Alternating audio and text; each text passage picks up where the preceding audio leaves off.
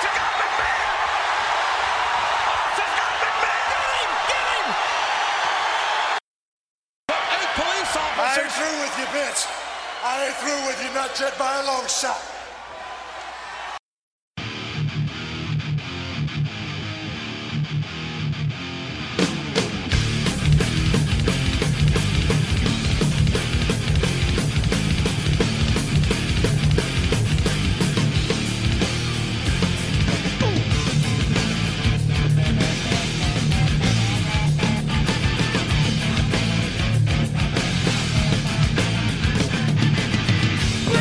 Behind my eyes, arrogance and shame. I think the current and try to maintain.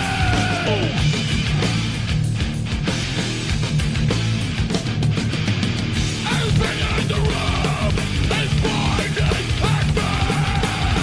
Freedom enacted, I want to break free.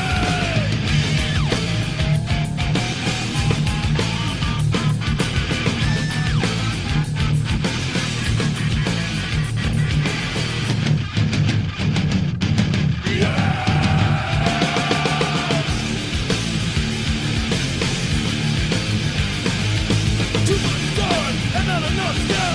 What am I? The thorn in your eye. Too much sun and not enough sky. I lost the game, but I gotta maintain. Too much sun and not enough sky. What am I? The thorn in your eye.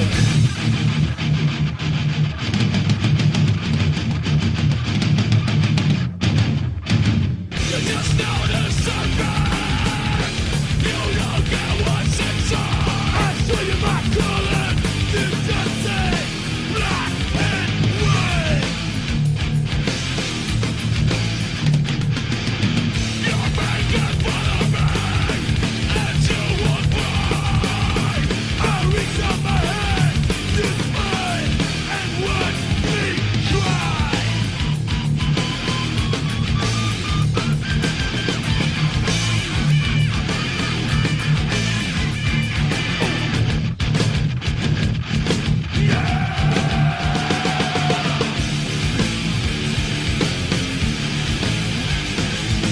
Too much sun and not enough sky. What am I? The thorn in your eye. Too much sun and not enough sky. I lost the game, but I gotta maintain. Too much sun and not enough sky. What am I? The thorn in your eye.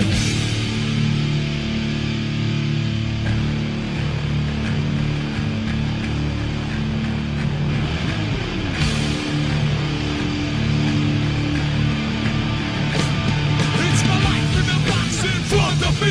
Taking talk in my arms is the soul of me. You walk by as you see me laying face down. Come on, free your mind by your alibi for a time. I'm walking on stones and glass. When I reach out my hand, I know you can't stand me for what I am. But once I had it all your only things, angels without wings. Too much sun and not enough sky. What am I? The thorn in your eye. Too much sun and not enough sky. What am I? The thorn in your eye. Too much sun and not enough sky. I've lost again, but I gotta maintain. Too much sun and not enough sky. What am I? The thorn in your eye. Hello and welcome to September's Volume 2 of the Wrestling 20 Years Ago podcast. As I said, this is Volume 2 and we are covering all things WWF and the Breakdown pay-per-view. Volume 1 this month is the wonderfully random world of WCW and their idea to bring back the Ultimate Warrior and also their Fall Brawl pay-per-view. And in ECW, we are just having a TV month where we are building up to November to Remember. I am joined this month by Dan Welling. Dan, how the devil are we? I've actually been quite unwell all weekend, which has not been great for my social life, but it actually legitimately means that I'm damn sick and tired for actually legitimate reasons for a change rather than working that somehow into the show. But yeah, I am looking forward to talking all things Federation September 1998. So, shameless plugs in at first. So, we are on Patreon. And for 5 of your US dollars, which is about £4 something in UK money, you can get access to our super awesome specials. This month, Rory has watched a random episode of ECW Hardcore TV, which was the Patreon exclusive. There will be at least one Patreon exclusive every month for the $5 tier. We are also introducing something for you guys that only play the $1 tier. You will get early access to shows as soon as they are done. So like this one, we're recording on the 23rd. It will be edited up during the middle of the week, so you'll get it pre-weekend. So a few days head start on those who don't pay. So obviously, if you are interested in that, which really does help, it means that, you know, it pays for the hosting fees and all that sort of wonderful behind the scenes fees that people don't realize are on a podcast. That is at patreon.com/wrestling20YRS. So it is that time of the day. It's time for the news. Dan, bring me your headlines. Your new WWF champion is... Well, we're not really sure who the champion is, as the belt seems to have been put on hold post breakdown when Kane and Taker score simultaneous pins and now must face each other next month with Stone Cold as the ref. A strong SummerSlam buy rate. So, Multi-Channels News has reported that SummerSlam may have drawn over 500,000 buys on pay-per-view, which is over a 1.5% buy rate, far above the 234,000 reported buys of last year's SummerSlam. Early figures indicate that SummerSlam surpassed in buys WCW's Road Wild, which featured Jay Leno, which brought in 32,000 buys, and did the same neighborhood as the Bash at the Beach show, which involved Carl Malone and Dennis Rodman. The success of SummerSlam shows that the WWF can draw on the top buy rates of the year without having to use external celebrity endorsements. Stone Cold Steve Austin in high demand. So, in the past few weeks, Stone Cold has appeared on Regis and Kathy Lee, which I'm led to believe, because we're English, I don't really know, is a very, very highly rated breakfast morning show in America. During the segment, Austin wrestled with Regis and gave him the stunner. Regis sold it as if Austin had injured him in real, and even played it into the media that he was going to file charges or sue Austin. 2 days later, he did admit that it was a publicity stunt and he wasn't really injured. Ricky Lake is trying to get him to be on her show later in the year. Rolling Stones magazine is working on a feature for Steve Austin, with reporters following him around recent house show appearances and also accompanied him on a hunting trip and see his home life. The WWF are quite careful to protect his image and don't want lots of details to be published of his wife and children, though. And also in the wonderfully juvenile celebrity death match on MTV, we got to see Stone Cold versus Vince McMahon, in claymation at least. Other WWF stars in mainstream spots. So it's not just Stone Cold that is in the mass media at the moment. Jerry Lawler will be playing himself in the Andy Kaufman film starring Jim Carrey, and also with Danny DeVito in there. Jim Ross, has also been in LA filming a role for the Man on the Moon film. It is believed that during recent filming, Jerry Lawler did get into a bit of a tete with Mr. Carey, which could cause them to have a few little issues going forward. Sable has been off taping a role in the upcoming show Pacific Blue, where she is going to play an evil prison guard. And Owen Hart and Bret Hart have reunited to film an episode of the TV show version of Honey, I Shrunk the Kids. And everything WWF sells. So, In the post-hour SummerSlam hour on the Home Shopping Network, $250,000 worth of merch was sold. And on recent house show loops, they have been averaging $150,000 every show. And if that wasn't enough, the latest video game from acclaimed WWF Warzone is the top-selling video game in the US as of right now. So, anything from that news that you wanted to go over in any more detail, or? Yeah, I just quite like the fact that WWF managed to outdraw WCW with an actual main event rather than something that was involving Jay Leno, beating them, which is quite nice for quality purposes going forward. It's like, oh yes, we can't just grab some celebrity and put him in and have an armbar with Hulk Hogan and expect it to draw loads of money. So maybe that will give WCW a bit of a kick up the backside going forward for their pay-per-views. But clearly WWF are in really strong position just in terms of their pop culture. Even if business is doing brilliantly and their pop culture is increasing, and it's really good news for them all round, really. As I say, this level of mainstream publicity hasn't really been seen since the 80s heyday, with obviously Hogan being everywhere. So it is quite nice to see that wrestling as a whole, because obviously WCW with Hogan and DDP and the use of celebrities is getting mainstream publicity. The Fed are getting it as well. It's only good for wrestling as the whole. So we are going to go into the TV reviews for the month. The first week's Raw wasn't on a Monday. It was actually on a Saturday night. The show opens up with Vince coming out telling him that he will experience a breakdown. He calls Kane and Taker putrid pussies, which causes them to come out and chase him out of the building. This line will come back to haunt us for the whole night.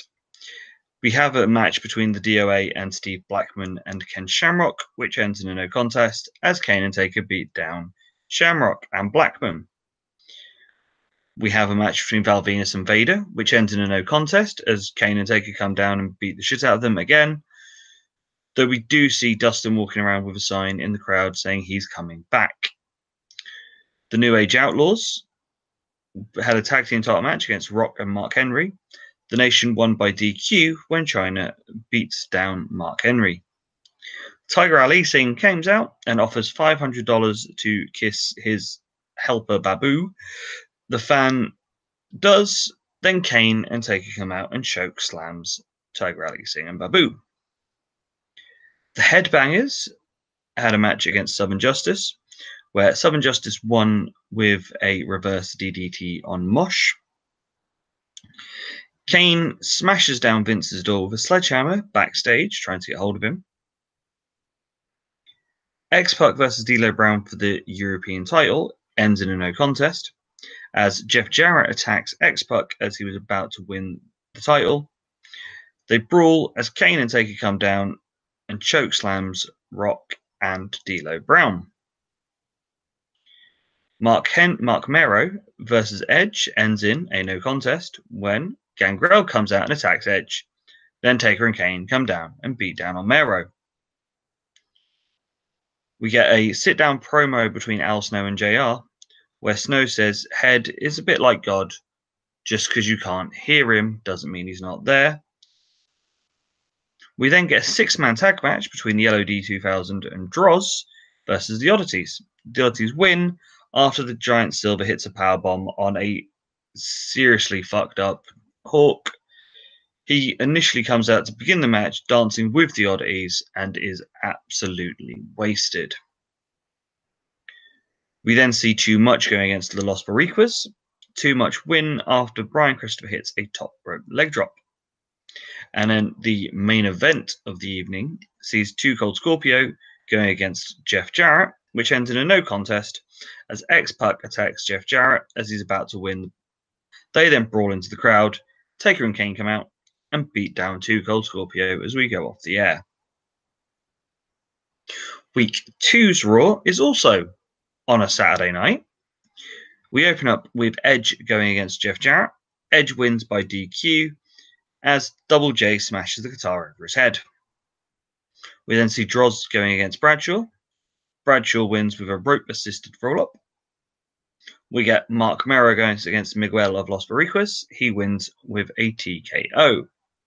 The Oddities go against the DOA, which is a no contest, as they beat all of the Oddities as they go into the ring. The top rope breaks, and basically this just is no real reason for a finish. We then see a Rock promo saying that he will always be the People's Champ, and he calls out Taker and Kane after being chokeslammed last week. Too Much versus Southern Justice, where Southern Justice win when Canterbury hits the reverse DDT on Taylor. Dustin versus Vader. Vader wins with a Vader bomb. During this match, Val is seen in the crowd with a sign saying, "I have come." Al Snow comes out to ask for some officials. This brings out Patson, Briscoe, and Slaughter. He then plays a game show style joke with them all, to the point where he then hits Patson with head in the head. We then see the Headbangers going against D'Lo and Mark Henry. This ends in a no contest as China comes down and beats on Mark Henry again. And the main event sees an 8-man tag, seeing DX going against Kai and Tai. DX win after X-Pac hits a Super X Factor on Taka Michinoku. Week 3's Raw sees us going back to Mondays. Austin opens the show. Taker, Kane, and Vince are all in the ring. Vince says that he has a master plan to take the belt from Austin. He guarantees that he will lose the title. Kane and Taker can't pin each other. Austin then beats on Vince until Taker and Kane beat him down. You'll hear that now.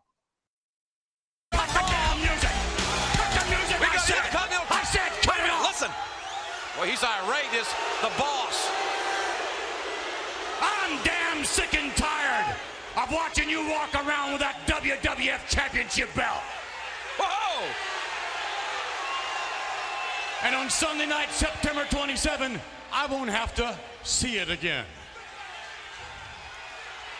Most of you know that recently I announced a master plan that would guarantee that Stone Cold Steve Austin on Sunday night, September 27, would lose the WWF Championship. He's coming right out and telling it like it is, JR. Most of you also know, and yet a further statement, that on this night of Sunday night, September 27, I've ordered a triple threat match in which Stone Cold Steve Austin will defend the WWF title against both The Undertaker and Kane. Wow. Impossible odds for anyone to overcome. However, what none of you know, especially you, Austin, is that there's been a little business arrangement here, as you might suspect. You see, I've granted The Undertaker and Kane a title shot, but they're going to do a little something for me as well. You see, business is business. Don't get me wrong. There's no love lost between Vince McMahon and The Undertaker and Kane. I will never forgive or forget what you've done. However, it's real simple, Austin. You see, I scratch their back and they scratch mine. What's he talking about now? Or maybe I shouldn't say they scratch my back. Maybe I should say they protect my back. Huh?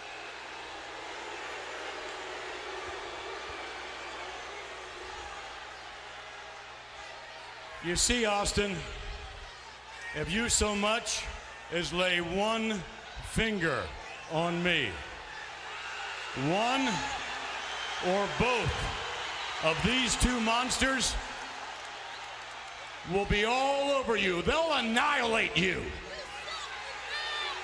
He's bought protection, JR. That's what he's done. Which is what's going to happen on Sunday night, September the 27th. Anyhow, you're going to be annihilated. Now, why is it that Vince McMahon can guarantee to the public that the WWF title is going to change hands? Well, a number of reasons, but principal among them is this new stipulation in this triple threat match. A stipulation that was added just a moment ago, and that is, Undertaker, you are prohibited from defeating your brother Kane in this match. What? And Kane, you are absolutely prohibited from defeating your brother, The Undertaker, in this match. You see, this is not a normal triple threat match. No. Now let me see. If my addiction is correct, I would say, in all likelihood, hey, this could be 2 against 1. Duh. You Can he do see, that? Austin, you won't do business. You refuse to do business. You won't do things the easy way, like Undertaker and Kane. No, no, no, no. You've got to do things the hard way. You've got to do things your way. So have it your way, all right? And on Sunday night, September 27, Austin, when you're flat on your back, looking up at these ring lights, and there's been an announcement that you are no longer the WWF champion, I want you to remember one thing. And that is, Vince McMahon didn't screw Stone Cold Steve Austin. Oh no, not at all. Stone Cold screwed Stone Cold. The Road Dogg had a match against Double J. Double J wins the match after a guitar shot, which he also hits Road Dogg right in the larynx with the guitar handle. There's a match between Kane and The Rock. The Rock wins after Mankind hits Kane with a sledgehammer, and Rock gets a pin. Dustin comes out and gets a bit preachy about how, modern society is all evil and wicked, and God will save us all. This brings out Val to show us his new film, The Preacher's Wife.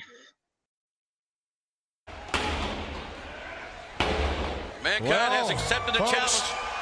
Here we go. Dustin Runnels. Welcome to hell. Welcome to what? Take a look around here. World Wrestling Federation. Man, oh man, I'm telling you what.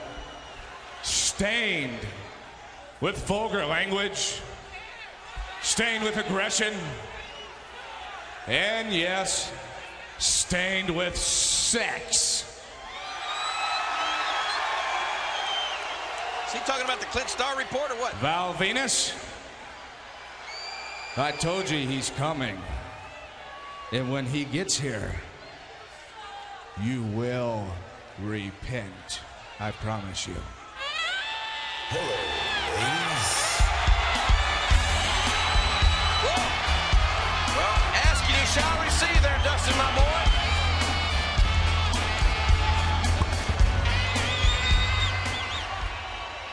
Repent? Repent for what, Dustin? Because I work hard? Or is it because I play hard? And by the way, Dustin, speaking of work, let me introduce you to my latest video entitled the preacher's wife. What? Preacher's wife? Hello, Dustin. You know something? After you jumped me from behind last night, I was a little hurt. In fact, I even needed a little TLC. So after I got back to the hotel, I made a little phone call to the one person who could take my mind off all my aches and pains and make the Big Valboski stand proud once again.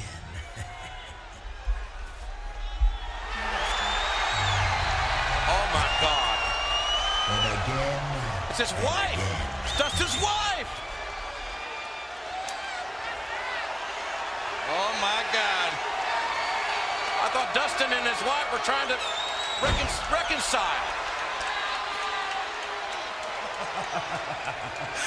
I guess getting on your knees, Dustin, runs in the family. Oh my gosh. This is him with Dustin's wife, who we knew as Marlena, who we now know his name is Terry. We then see a vignette for the newly coming man's man, Steven Regal. The great outdoors, full of beauty and natural wonder. Fresh air, blue skies, tall trees. A lesser human might be humbled by its grandeur. But not this man. There's not a tree in the forest he can't cut down to size.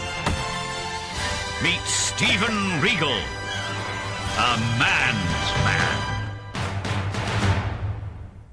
Triple H and Owen Hart have an IC title match where Triple H wins after hitting a pedigree. Mankind and Undertaker have a match which goes to a no contest where Taker hits a brutal tombstone on a chair. It's an immense hardcore match. It's great. This gets thrown out when Rock comes down to make the save as Kane and Taker are about to smash a hammer into Mankind's head. Edge had a match against Gangrel, which ends in a countout. Post-match, Gangrel covers Edge in his drinking blood. X-Pac and Chyna have a handicap match against Mark Henry. Henry manages to win after hitting a big power slam on Chyna. We get a evening gown match between Jacqueline and Sable, which Sable wins. And in the main event, we see Stone Cold versus Ken Shamrock. This ends as a no contest, as Kane and Taker come down at the end and beat down everyone. That is until Rock and Mankind come out to make the save, and Austin hits chair shots on Taker and Kane. Week 4's Raw, week pre-pay-per-view, sees Rock, Shamrock, and Mankind all in the ring to open up the show, and Vince tells us that there will be a triple threat match between them all to be the number one contender post the pay-per-view. Billy Gunn has a match against Double J, which he wins after hitting a big neckbreaker. We see Austin come out, and he cuts a promo telling us that if anyone tries to take the title off them, it will be personal, and at the pay-per-view, it won't be Austin 316, it will be Austin 666. The Headbangers are meant to have a match against the Oddities, but they spray aerosol in the Oddities' face before the match even starts. They beat down all the Oddities and tear up Cartman Doll. We see a women's title match between Jackie and Sable. Jacqueline gets the win after a suplex, which Mark Marrow assists from the outside. We then have a tag team match where it's Kane and The Undertaker versus Austin and anyone stupid enough to come and help him. That person was Billy Gunn. Taker wins after hitting a chokeslam onto Gunn. Post-match, Austin hitting massive chair shots on both Kane and Taker. We then have a match between the DOA and Southern Justice, which ends in a no contest as Double J smashes a guitar over Paul Ellering. We then see Vince coming out again saying that he's not surprised, but he is disappointed that Billy Gunn teamed with Austin tonight. We then have Al Snow going against Sergeant Slaughter in a boot camp match. After the match, Al wins with a headshot with head, and then he beats down Patterson and Briscoe. That is until they get the numbers advantage, and Too Cold comes out to make the save. We then see Owen Hart versus Val Venis, which ends in a no contest as Dustin attacks Val. X-Pac versus D'Lo Brown for the European title. X-Pac wins with a top rope Super X Factor for the win. And in a main event, Mankind versus Rock versus Shamrock ends in a no contest as Kane and Taker come down and attack everyone individually. During this time, Austin manages to get his licks in on Vince. So, Dan, we have sort of quickly bashed through the TV there. Was there anything on the pre-pay-per-view TV which you wanted to have anything to say about? I think they've done a very good job of making Kane and Undertaker seem like the insurmountable challenge that even a guy like Steve Austin can't take out. You know, the first Raw of the month where they literally come down and destroy every single person that is stepping into that ring was just a simple yet a very effective way of showing that no matter where you are on the card, if these two guys come down, you aren't stopping them. And then that carries all the way through the month, all the way just from the tag matches they have, them interrupting the triple threat right at the end of the month.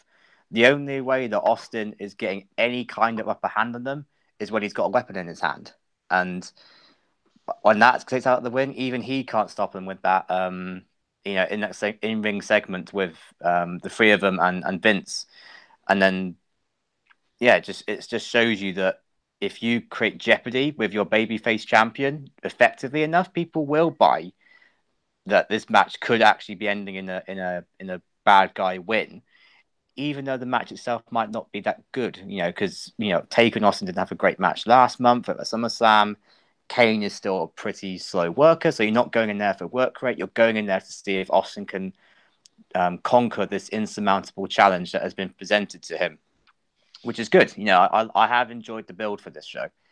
And if we're now looking at the other side of the coin in this entire feud, Vince McMahon has been absolutely tremendous, I think, in this whole build. He's gone up a level even more so than he already has with his I Hate Austin vitriol that he's coming up with. The promo he cuts in the ring with Austin and King Taker is fantastic. The master plan is been drilled into our heads, as like the tagline for this show. And again, as I said, he has kind of moved up a level as a bad guy from, when he was defeated at Over the Edge. He's kind of taken a back seat, being the puppet master more than the actual main antagonist. But now he has really stepped up again to be the foil for Austin, which again has been fantastic in an entertainment perspective, because Vince as a bad guy promo is one of the best in the industry today, which is insane considering where he was even 6 months ago as the measured businessman who's now turning into the maniacal evil owner as we speak, which is again, it's great. I don't know what your thoughts are, Chris, but I have enjoyed the main event build up to this show quite a lot. Yeah, it's one of those in a way, obviously, when I was watching that first episode of Raw, and I was just like, is any match going to end properly? Because just Taker and Kane coming down and annihilating everyone was a little bit grating when first watching it. But then when you see it as a context of the whole month, it works so well, because it then led into the fact of Austin can't beat these guys. These guys are like killers. They will go through everyone and anyone, and you will not stop them. And then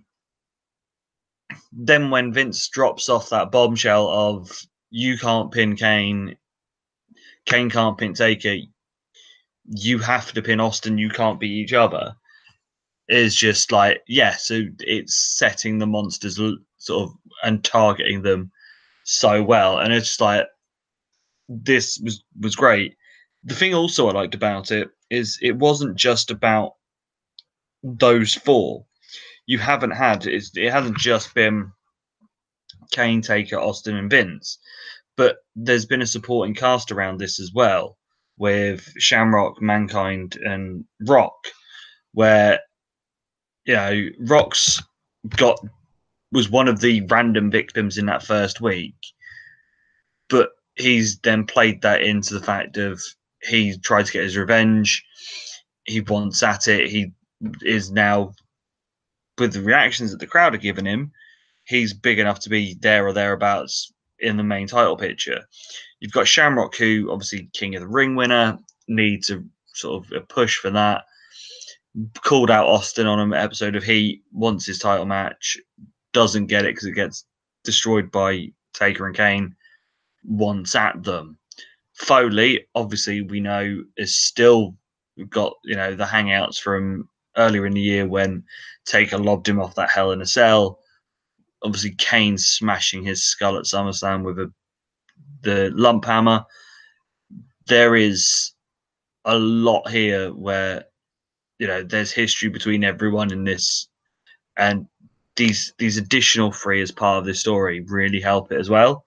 So I think the Fed are doing the right thing where coming out of the pay-per-view, you've got more than just the main free triangle. There's a lot more people getting a rub from everything around it than just, oh, these are our main event guys. That's that story there. These are the mid-card guys. That story's there. It's linking everything together. And when you look at something, say, in WCW, where there's that clear definition of these are the top guys, they only work with other top guys, these are the rest of you. It's good to see that the Fed are looking at it differently. Was there anything else from the Months TV? Well, you touched on it briefly there, but I think The Rock has now been christened by the fans, particularly as the next breakout star. The guys who listened to the show last month will remember that I said that there was 5 kind of really faces ready to be anointed as the guy. Really got Austin at the top, but Mankind, Rock, Triple H, and Ken Shamrock all kind of circling, waiting to be the next guy. But I thought that process would take maybe 2 or 3 months, but it took 2 or 3 weeks for it to become clear that The Rock was the guy that was going to be the next man. And it's weird that there was no real kind of trigger moment that caused it, because it was just like, again, as you said, he got beat up by Kane Undertaker. He comes out for a promo, is booed on the way to the ring, calls out Undertaker and Kane as jabronis, monkey, pieces of monkey crap, etc., etc. The next week he gets even more cheers, and by the pay-per-view, which we'll get onto, he is the most popular man in the building. I don't know if there's ever been a sense to this much adoration from the crowd that has been that nothing happened. There's no trigger moment at all. And it's interesting just again how quickly momentum is important in this product, where it's so hot that as soon as the crowd kind of get wind that this is a character that we want to get behind, they will get behind it, and it's almost unstoppable. It's similar to what happened with Sable kind of in February time, when she was all of a sudden became one of the most over characters in the company, despite all she was doing was just waving to the crowd with Mark Merrow. And I can't remember anything that happened to cause her to be this beloved babyface. And it's the same with The Rock as well. Yeah, it's the thing with, as you sort of said with Sable, I think I sort of get why that one is. Look who the main demographic of the people in the crowd are. It is guys in their late teens, early 20s, mid 30s. They like boobs. It's lowest common denominator. But the Rock thing, as you said, literally, he was coming out to a promo to sort of it's the nation boo, and then came out cheered. As we were sort of saying pre-record, maybe it's a case of looking what has changed is what is the lead part is he's not going against what is the number 2 baby face in the company, which is DX. You know, it's not him and the Nation versus DX anymore. It's not him versus Triple H anymore. Because obviously no one person in DX is the number 2 babyface, but them as a group are. But I think if you're looking at individual stars on that face side, you've got to say Rock may now be the number 2 behind Austin. So we shall go into the pay-per-view. Dan, if you could frequent us with the results. I shall indeed. Owen Hart defeated Edge. Al Snow and Two Cold Scorpio defeated the team of Brian Christopher and Scott Taylor, aka Too Much. Mark Merrow defeated Droz. Bradshaw defeated Vader in a Falls Count Anywhere match. D'Lo Brown defeated Gangrel. The Rock defeated Ken Shamrock and Mankind in a steel cage match to determine the number 1 contender for the WWF title. Val Venus, accompanied by Terry Reynolds, defeated Dustin Reynolds. The team of Billy Gunn, Road Dogg, and X-Pac, representing DX, defeated Jeff Jarrett and Southern Justice. And Kane and Undertaker defeated Stone Cold Steve Austin for the WWF title in a triple threat match, even though we don't know who the title will actually be around the waist of. So before we break down all the matches, see what I did there? What was your overall thoughts on this sort of going in? Obviously, looking at the card and everything, and sort of knowing what we had. Obviously, there's a lot of there are a lot of matches on here that have 0 to no build. But we'll be looking forward to it. It's one of those things where if I'm comparing this to boxing, you don't buy a boxing card normally for the whole card. You buy it for the main event. And the main event build for this has been so intriguing, and Steve Austin is so over that I don't think people cared. They just want to buy it for Stone Cold Steve Austin versus Kane and The Undertaker, and a bit and pieces here and there. And obviously, it depends on your mileage of random wrestling matches and how much you enjoyed this show, because the first hour of this show is a house show, effectively, because none of it has had any build effect. So it depends on what you want in a show. If you like wrestling, just watching, go and see 2 men in a ring, having a match, I think you will enjoy this show. If you're more into your storylines, if you're more into build and wrestling is secondary, you're more into the actual booking of it, I don't think this is the show for you, because there's no great match on this show, and there's very little bit, and there's only 3 matches, maybe 4 push, which have any kind of storyline to it. One has a big storyline, which we'll come to the end of the show and discuss, but ultimately, this is not a big storyline show. Yeah, it is that thing of, obviously, we all know I watch lots and lots of the ECW stuff, so we get a lot of the shows that are 2-3 matches of any sort of real, we've built to these, and then you get 4 or 5 matches of good guy A versus bad guy B. Put them together and have at it. This is what this pay-per-view as a whole sort of seemed to be like. It was, as you said, Dan, sort of very much house show. I could quite imagine they turned up in the building in the morning, other than the main 4 matches, going, well, who am I working tonight? And quite easily found out that it was a case of, well, you versus you. And I'm not sure, even with how great the Fed are doing, that if they're trying to push this thing that everyone has a storyline, everyone has a purpose, this seems a bit of a throw it against the wall. But we will start with our opening contest of the evening, which is Owen Hart going against Edge. Opening the match with some really, really good classic chain wrestling. Owen manages to land an arm bar into some corner elbows and a monkey flip, but Edge lands on his feet and hits a big drop kick. Then hits a drop toe hold and a Hurricane Rana. It's a clothesline to the outside, and Edge does a baseball slide. Owen then turns a dive into a power slam onto the floor. Back into the ring, Owen hits a top rope drop kick and gets a 2 count, a gut wrench slam and gets a 2 count, a back breaker and a neck breaker for a 2 count, a belly to belly for a 2, and then puts on a rather long headlock.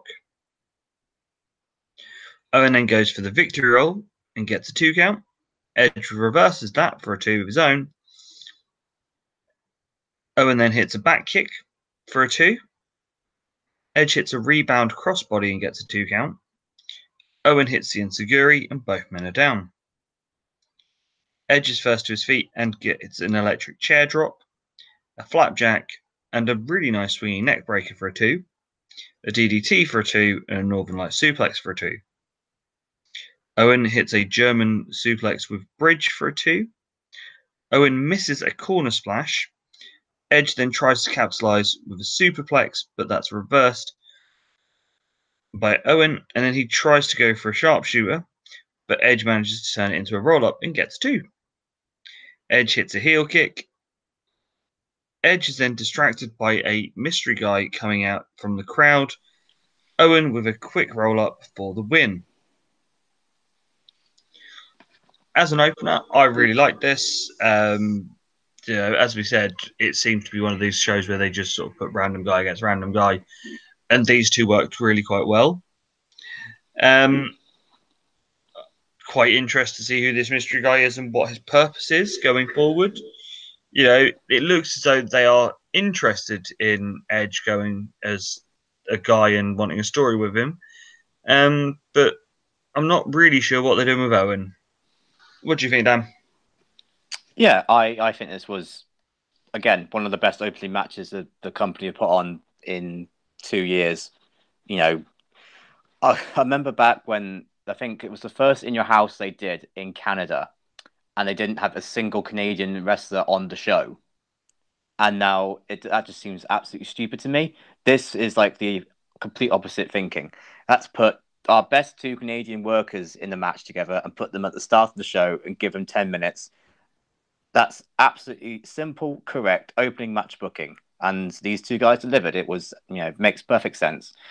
Yeah, and we complained at the start of the review that this was a first hour house show, but give them credit. They are trying to give a little bit of an injection of storyline into Edge's character, at least. He's debuted, but hasn't really done much in the 2 months he's been around. He's had a bit of a mini feud with Gangrel, and now this extra guy's coming in and adding a bit more intrigue to it, which is good. I like being, tune in next time on Raw to find out more about who this guy is, and that's good. And it helps that Edge is a good wrestler.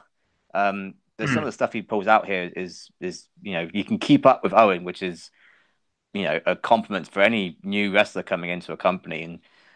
And as you said, yeah, Owen feels like he's lost a little bit now that the nation's dissolved, and he clearly is not part of the upper card thinking anymore. With the Shamrock, Mankind, and Rock triple threat clearly having no part of him. He's not involved in even the European Championship scene at the minute. So it's a shame that the guy who is that damn talented in the ring still is floating around so much. But if this company is having the ethos in a minute of every wrestler on the card will have a storyline, then I definitely think Owen will have one that's going forward, because he's too good of a wrestler not to have one. But yeah, as a match, I thought this was an excellent way to start the show. I thought it was really, really good. See, I look at Owen and think he's too good to be wasted with either a silly gimmick or a pointless feud. And I sort of think, would it be worth him, leaving and maybe going to pastures new? For greedy sake, just on my part, I would love to see him turn up in ECW. I just think him and RVD, him and Jerry Lynn, him and Just Incredible, the matches we could get out of that. And, we know there's still a bit of a working relationship between the Fed and ECW. just even for like a 6 month sort of sabbatical type thing. I mean, There's no way that ECW is a sabbatical. Ow, well, the you know, concrete it's floor and the chairs and the tables. It's like, oh, great, really nice, relaxing vacation there. well, more of the case of, off the Fed TV and distance makes the heart grow fonder, and bring him back when you've got actually something for him of a guy of that level of talent, instead of just being wasted in nothing opening matches. Good, don't get me wrong, this is a really good match, but still a fairly pointless match. Whereas, as I said, in an ideal world, him and RVD as a main event on an ECW pay-per-view would be amazing. Yep, can't disagree with that. I just think it's a long shot, but stranger things have happened. As I say, we have seen some weird and wonderful people turn up in ECW, so it could. Yeah. So our next contest sees Al Snow and Scorpio going against Too Much. Taylor and Too Cold start. There's an exchange of arm bars, and Too Cold hits an atomic drop and a spin kick. Taylor then reverses a backdrop into a pump handle suplex and tags both round. Al comes in with a shoulder block, but Brian hits a headbutt. Al then hits the captured headbutts, a clothesline, and tag to Taylor.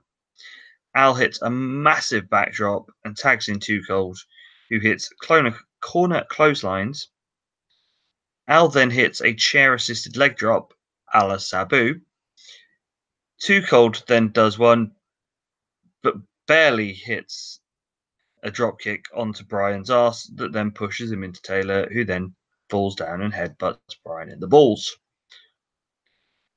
Al then misses the chair shot outside as he and Brian brawl. Too Cold hits a splash for a 2 count. As Brian tries his own chair-assisted jump, he crashes and burns on the barrier.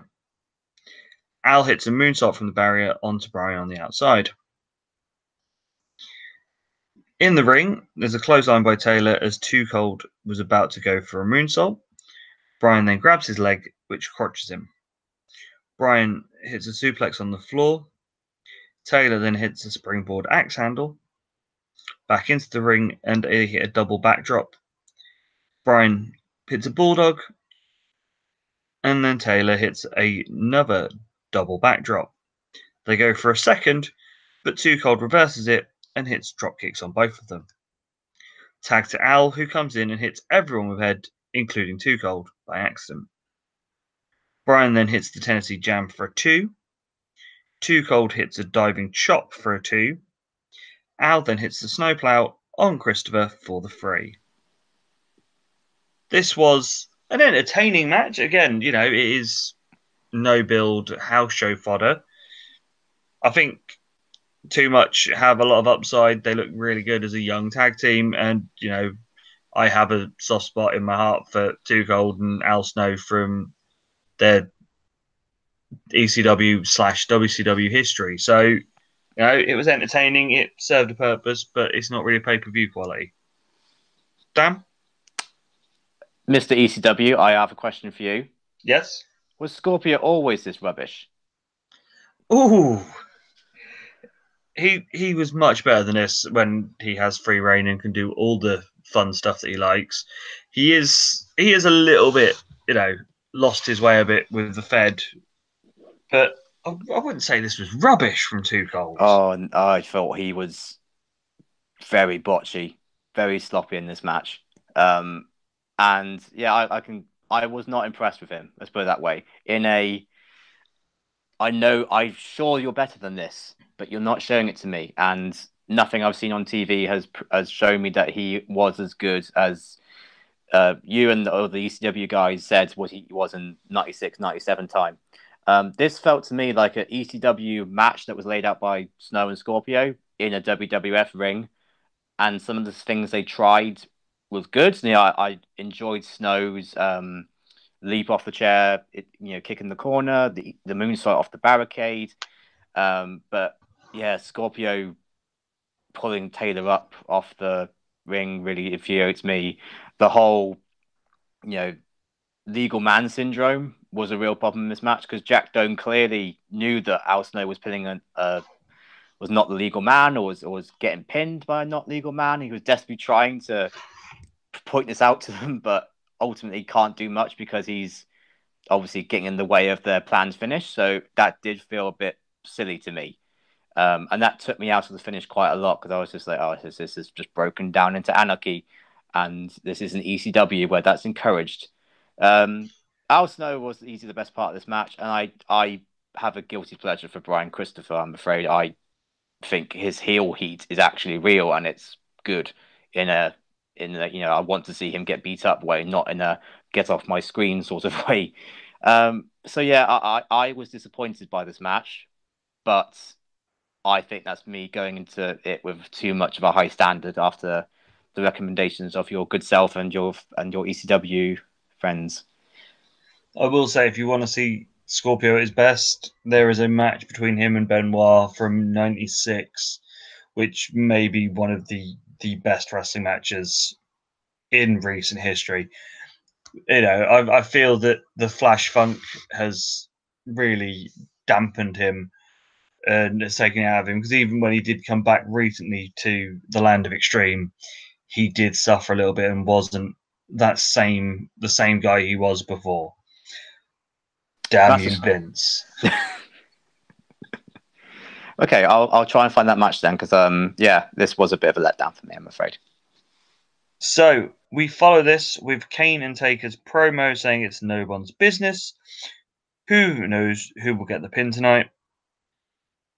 But they will see the annihilation of Stone Cold. We then have a match between Marc Mero and Droz. Mark with the early advantage with some punches. Droz hits a clothesline and a dropkick, and they brawl to the outside. Mark gets launched into the stairs, and then they go back into the ring. Mark manages to hit a knee lift and rope choke. Droz hits a jumping shoulder block and a clothesline. Mark hits a backdrop to the outside, and then, impressively enough from him, hits a rolling tope. Back into the ring, he misses the flip over the top rope. Droz with some punches, back elbow, an atomic drop, and power slam for a 2. Thanks to Jackie putting his foot on the rope, breaking the count. Mark then hits some elbows, clothesline, and chokes with his tape. Jackie goes off the top rope as Mark is gasbagging with the referee. Mark then hits the shooting star press for the win. All I can say was at least it was short. It was nothing more than a TV match at best. And I don't get what happened to Johnny B. Bad. Speaking of guys who are past their best, this was sloppy from Mero. The stuff he tried to do that was impressive, like the tope and the shooting star press, looked unsafe. And I would always urge on the side of safety first rather than trying to do something that you're not quite capable of doing 100% every time. This was easily one of the matches I could have culled and given some extra time to maybe Owen and Edge or some of the more bigger matches down the cards. This was just fodder, really. I mean, Droz has a good drop kick, but for a guy his size, doesn't carry himself like a big man. Mero's cooked as a wrestler from when he was Johnny B. Bad, and really now as an act after feuding and losing to Sable all the time. So just I would have called this and given it more time to some of the other matches, if I'm honest. See, as I say, I don't watch as much of the WF as obviously I do with ECW and my history with WCW stuff. But obviously, when he was Johnny B. Bad in WCW in the early 90s, he was one of the top end guys. Obviously, never going to be world title, but top end babyface. He then came over as the Wild Man, and I remember him being the cat guy, and he's all jumping and stuff. Why did they then put him into this boxer gimmick, which seems to have just taken anything fun away from him? and also seems to have taken away any of his ability. Well, he used to be a boxer. I mean, he won a Golden Gloves tournament before he got into wrestling. So I imagine it was more of okay, this wild man thing is a bit silly. Let's give you something a bit more realistic. But I don't know what's going on with that. That doesn't excuse his ability. I mean, this was a guy who he's not like he's in WCW where he's been shown up by the cruiserweights or Benoit or Finlay or Regal or anything like that. He's in WWF where on paper he's probably one of the most experienced workers they've got, and he's gone down so badly. I don't know whether it's because Sable has basically stolen all of his heat and she's getting the push that maybe he expected, and his motivation's now gone, or I think he may have bulked up a little bit too much. He's put a lot of muscle mass on his upper body, and he's sort of slowed down. But yeah, he's just like, look back at that Brian Pillman match he had in '95, and then look at this, and it's night and day. But let's go to another guy that has become a disappointment in the Fed. Speaking of guys who are past their prime, we have a Falls Count Anywhere match between Bradshaw and Vader. Bradshaw opens the match aggressively with lots of clubs and a big clothesline, hits a side elbow and gets a 2 count. Vader hits a body splash and some elbows to the knees, and then a normal splash gets a 2. Bradshaw hits a big boot, clothesline to the outside. He then posts Vader and then hits him with the ring bell. They brawl into the announce tables, and more clubbing shots. This gets a 2 count. Bradshaw then punches the post accidentally as Vader ducks. Vader hits some clubbing blows and then lobs Bradshaw into the stairs, and then tries to hit him with the stairs. Back into the ring, Bradshaw hits some massive punches, hits a back suplex and a back elbow. They're then back to the outside where Vader hits more punches and a low blow and gets a 2 count on the outside. A lariat and back into the ring where Vader hits a second rope splash, then goes up and hits the Vader bomb and gets a 2 count. Bradshaw hits a clothesline from hell, which only gets a 2. He then hits a second clothesline from hell and a neck breaker and gets the win. I'm all for big lads brawling, and to be fair, at least this is Vader being Vader. He can lump people about. But it just seems a bit pointless. But at least it was better than anything in the Brawl for All. I was going to say, do you reckon that Bradshaw just was really stiff in this match because he was pissed off that he actually lost the Brawl for All and needed some venting? I suppose Vader is one of those guys that will quite happily take the hiding, though. True. So maybe it may have just got to that point of, this is what happens when Bradshaw doesn't get his way in real fighting on a fake fighting show.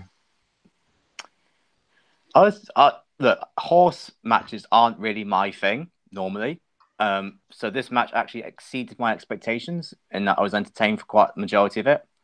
And if this match had come after Vader lost to Kane at Over the Edge, I think this could have done a really good boost for Bradshaw's push because he out-stiffed, he out-nastied, he out-horsed the biggest bully in wrestling in the 90s. This was a really good showing from Bradshaw. I was really impressed with him. But Vader has just been so shite for the last 2 months that this win doesn't mean anything. He's lost to Mark Henry in an absolutely awful match. He's been knocked clean out by Bart Gunn. Vader being pinned and kicking out of a Vader bomb doesn't mean anything anymore. And I was hoping that because I unfortunately missed Vader doing his peak, so I've never really seen the actual stiff, behemoth that took on Stan Hansen in all those matches. So when I was hoping that when Bradshaw was giving him these stiff shots that man would come out, and he did a little bit, but he never really took me in the way Bradshaw was. He picks up these big steps and you're thinking, okay, hammer him. And it gives Bradshaw this little dink Yeah, And it's a little love tap, really. It's not. yeah, I love tap, exactly. And it's just like, oh, come on, Vader.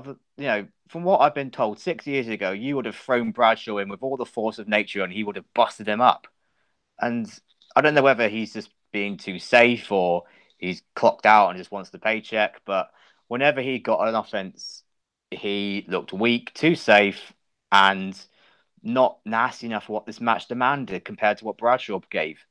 Um, so yeah, I feel Bradshaw just here almost became WWE's new answer to Vader, really, just by default, because Vader has just been so out of form in the last 4 months. But as a match, I actually was quite engrossed in it because it's just Bradshaw was just so much stiffer than Vader.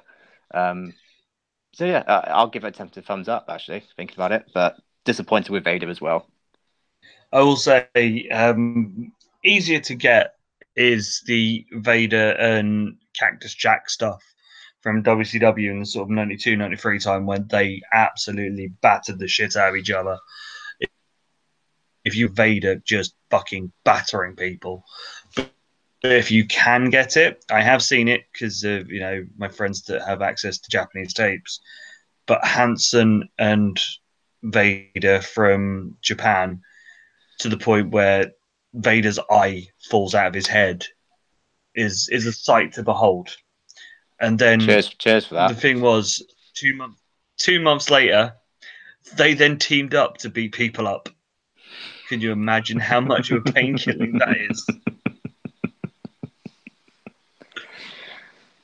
Oh, I've been double booked tonight. I'm afraid. I'm afraid that you're gonna have to find someone else for that one. It's all right. I will make sure you don't have to watch that then. Cheers. Keep away from the Japanese tapes. So we follow that with D'Lo Brown going against Gangrel. Gangrel opens the match with a spinning elbow and some chops. D'Lo manages to get some punches, only until Gangrel hits a clutch suplex and a spinning elbows for a 2 count. D'Lo hits a heel kick, some choke and punches, a slam, but misses a second rope elbow. D'Lo hits a low blow and a big whip into a running powerbomb for a 2. A leg drop for a 2, but misses a splash. Gangrel hits some kicks. D'Lo gets a suplex and gets a 2.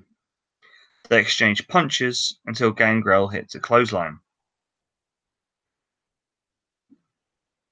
D'Lo hits a low elbow.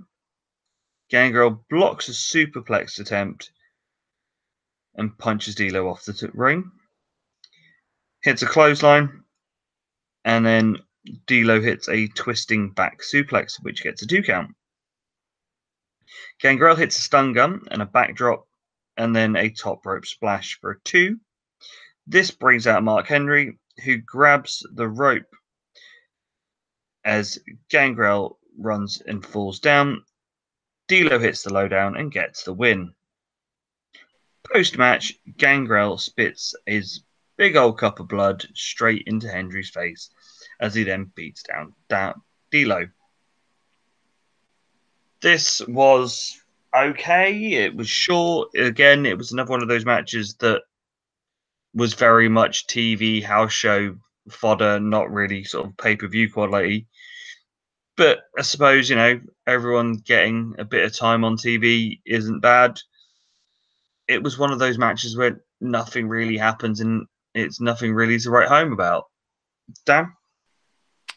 Yeah, this was the other match I would have culled for more time, to more matches that matter. Gangrel is a guy I have no interest in, if I'm being honest with myself. He looks rough in the ring, not in a good way. The crowd was dead whenever he got an offense, and whenever he does his pre-match ritual, spitting the quote red viscous liquid, because you can't mention the word blood on TV apparently. All the crowd are mouthing off and giving him the finger because they just got spat on. So I don't know if that's going to get him over as a crowd, favorite. everyone's afraid that they're going to have to get a change of clothes whenever they go to wrestling ring.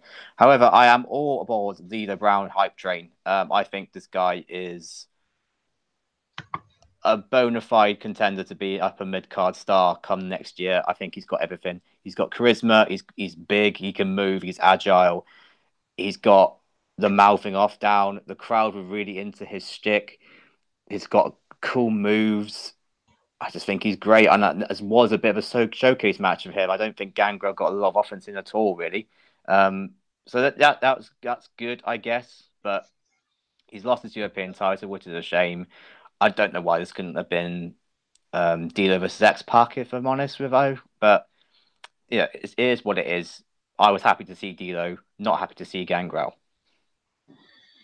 Yeah, I would say, the one thing Gangrel does have going for him is his entrance music is banging. But True. Yeah. True. As you said, the guys in that front row were pissed off that they got, covered in his spit. So we now have a triple threat cage match for the number one contenders for the World Wrestling Federation title, which sees The Rock going against Ken Shamrock and Mankind. Rock and Shamrock go at it straight away. This leads to Foley trying to leave out of the door. Rock notices this and stops him. They then all exchange blows. Mankind hits a big knee, but eats a Rock clothesline. Shamrock then hits some knees and kicks to The Rock and Mankind. Shamrock puts on the abdominal stretch onto Mankind, only for The Rock to then come and put the same move on Shamrock, and we have a three-way abdo stretch. They manage to hip-toss each other off. Then all three brawl. Mankind tries to climb the cage, but Rock stops him, and Shamrock beats down both and tries to go to the door, only for Rock to get and stop him. They then double-team Shamrock with a double choke and some smashes into the cage. A gut punch knee lift combo, but Rock quickly takes out Mankind following it. Rock then starts to climb, only for Ken to get there and stop him. Now we see Ken and Rock double team Foley. They hit a double clothesline, and Ken puts on the ankle lock, only for Rock to break it up and corner smash Ken. Foley and Ken then decide to double team on the Rock till Ken jumps Mick. A double backdrop on the Rock. Mick then hits an elbow drop, and Ken and Foley do a double suplex. They then try to do the knee lift, but it's blocked. Ken punches the Rock. Rock then hits the DDT on Mick and a float over DDT on Shamrock, and hits the double people's elbow, which gets a massive pop from the crowd. He then starts to climb. He's then stopped. Rock is then crotched on the ropes. Rock hits a low blow to Shamrock and the Rock bottom on Mick, which gets a 2 count. Ken hits a back elbow on the Rock back on top with some punches. Ken hits a belly to belly and ankle lock on Foley. He then climbs the cage, only for Rock to grab his foot. They then brawl on top of the cage. Ken tries to get involved in this, but is kicked down. Then Mick throws down the Rock. He's on top of the cage and does a top of cage elbow, but misses. Ken tries to go for the door again, only to be stopped by Mick. Ken grabs a chair, but misses Mick. He hits a double arm DDT onto the chair, and a massive chair shot to the Rock. He then tries to start to climb. Ken being down, the Rock pins him whilst Foley is mid-climb. Rock wins. This was amazing. I mean, this is probably the best use of a three-way dance I think I've seen. Obviously, we see a lot of them in ECW where the usual rule is one guy gets taken out, the others two fight, then one of them gets taken out, the others two fight. The fact they had the cage around them meant that they couldn't do the usual sort of flow to this match where, one guy's out of the way for a bit while the other twos go at it. This was just awesome. Easily one of the best matches of the year. The psychology in it was great. The fact that Rock pinned Shamrock as Foley was climbing, because, you know, that's the sensible thing to do. It's all for it all. How over the Rock is, sort of just the crowd reaction when he hits that double people's elbow is just immense. I can't see anything bad in this match, and I'm hoping you feel the same, Dan. You'll be right. I wouldn't go as far as saying it's one of the best matches of the year, but it was definitely a hell of a lot of fun. It was so entertaining, and that kind of encapsulates The Rock as a wrestler, the most entertaining wrestler currently active in North America. Fight me. Because the building is literally shaking when they're trying to get behind him. The crowd is literally shaking when he body slams Mankind and they realize that this is going to be a double people's elbow. Like, how has he managed to get that over? It's a hot dog elbow, and it's now the most over move in the company. And I know Canada isn't the most reliable crowd in the world to judge a wrestler's popularity, you know, compared to, I don't know, say, the Mid-South or anything like that. But this was the star-making match for me that The Rock's now on another level. Like, he had a better match last month, but this was the moment I think that the company knew definitely this guy is next in line. Even the announcers, I think, were a little surprised that he comes out, his music hits, the pop is enormous, and even GRs go, bloody hell, what an ovation. So, yeah, I just thought he was, you know, electrifying in this match. Fantastic. Mankind as well was just a joy for the majority of this match. You know, just being really hilarious with trying to body up, doing the funky chicken and all that good stuff. He is a hoot. I felt sorry for Ken Shamrock because he was just playing straight there UFC guy, and everyone's just like, please go away. We don't want any of your business here, Ken. There is one bad thing, I will admit, and that is Mick's jump off the cage. I don't mind doing this if he hadn't done anything for maybe a few months, but he has taken 2 15-foot high unprotected bumps in the last 3 months and has not had a break since. You know, a nice long break to have a rest up, maybe 1 or 2 weeks rest here and there, but that's not long enough. And I know Mick that's what he does, that he is a spot monkey, you know, a glorified stunt man that's been thrown at him before. That's not true, but, you know, he is the guy that takes the big bumps. And to me, this was unnecessary, and it did make me wince in a bad way. Not in a, oh my God, I can't believe he did that. In a, Mick, why are you doing this? You've already done 2 huge spots this year. You don't need to do a third. So that was the only negative for me in this match, though. The rest of it was a hell of a lot of fun. The Rock's a superstar now. This match showed it, and it was, yeah, lots and lots of fun.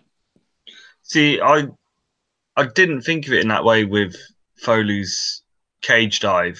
Just obviously, we saw it last year at SummerSlam when he was in that match against Hunter, where he did the big sort of elbow off the top of the cage, obviously homage to Superfly Snooker. When you put it in the pantheon of what he's gone through so far this year, you probably are right that, you know, it's not big or clever, and, you know, you don't need to put your body through that sort of level of trauma on that level of regular basis. And it's not like he is doing it to move up a level, because he clearly is really well positioned with the company right now. Yes, The Rock has taken that step, but still he is in that discussion. You know, he's nowhere. He's not being in losing, you know, his favor with the company. He's done it. He doesn't need to do this. Whereas last year, you know, he's in an opening match, you know, on SummerSlam, so he has to do something to get the crowd remembering what he did. He's not on the same level as he was last year. He's in a better position. So it makes that just felt to me like either someone backstage went to him, Mick, you know what the crowd really want to see here, don't you? Or Mick himself thinking that way and just doing it for the love of the fans, which is admirable as hell, but stupid at the same time because it doesn't need to happen. We already love you, Mick. You don't need to do this. It's one of those of save your bumps. You don't need to do them every show. So, our next match is one of the very few that actually had a build going into this show, which sees Val Venus going against Dustin Reynolds. Obviously, Val comes out with his usual Hello Ladies stick and points back to bring out Terry, who literally is wearing a pair of pants and the tiniest little 90. Clearly, we know what the innuation is there, is what they were up to a little while ago. 90 sounds so quaint. So, Val opens the match with a spine buster and some punches. Dustin hits a face drop, a power bomb, and punches of his own. They go to the outside. Val hits a clothesline, some boots, and go back into the ring. Dustin hits a backdrop. Val with kicks and chops and some running knees into a side Russian leg sweep. Grinding punches and then puts on a camel clutch.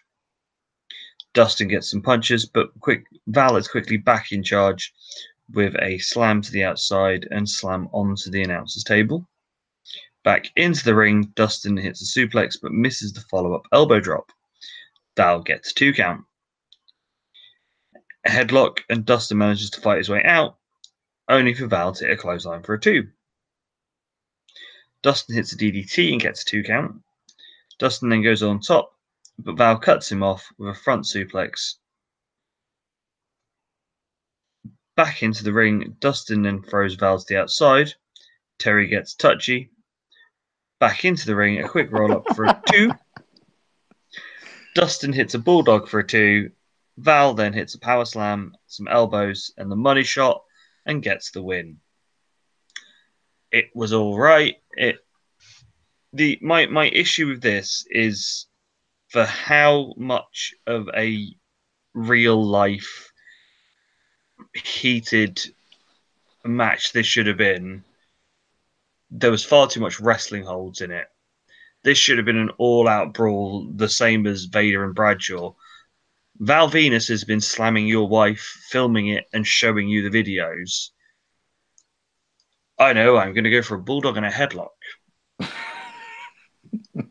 Sometimes wrestling has great stories, but they just don't know what to do with it in a match, and this was that. Dan? I hadn't even thought of that point. That makes perfect sense. And I already had a 10-point list of things I hated about this whole angle. Right. Val Venus is the face, right? Yes. In this match. Why have we gone wrong in society if this guy's a face? He's right. You said it yourself. He is banging someone's wife, filming it, showing it to the world. How is this a good guy? This is literally one of the worst human beings in the wrestling industry. I feel we're going to look back on the 90s as a whole and go, what were we thinking? But it seems to be the zeitgeist that bad guys are good. Look, we've got the president of the US getting noshed off in the Oval Office, and, that seems to be fine.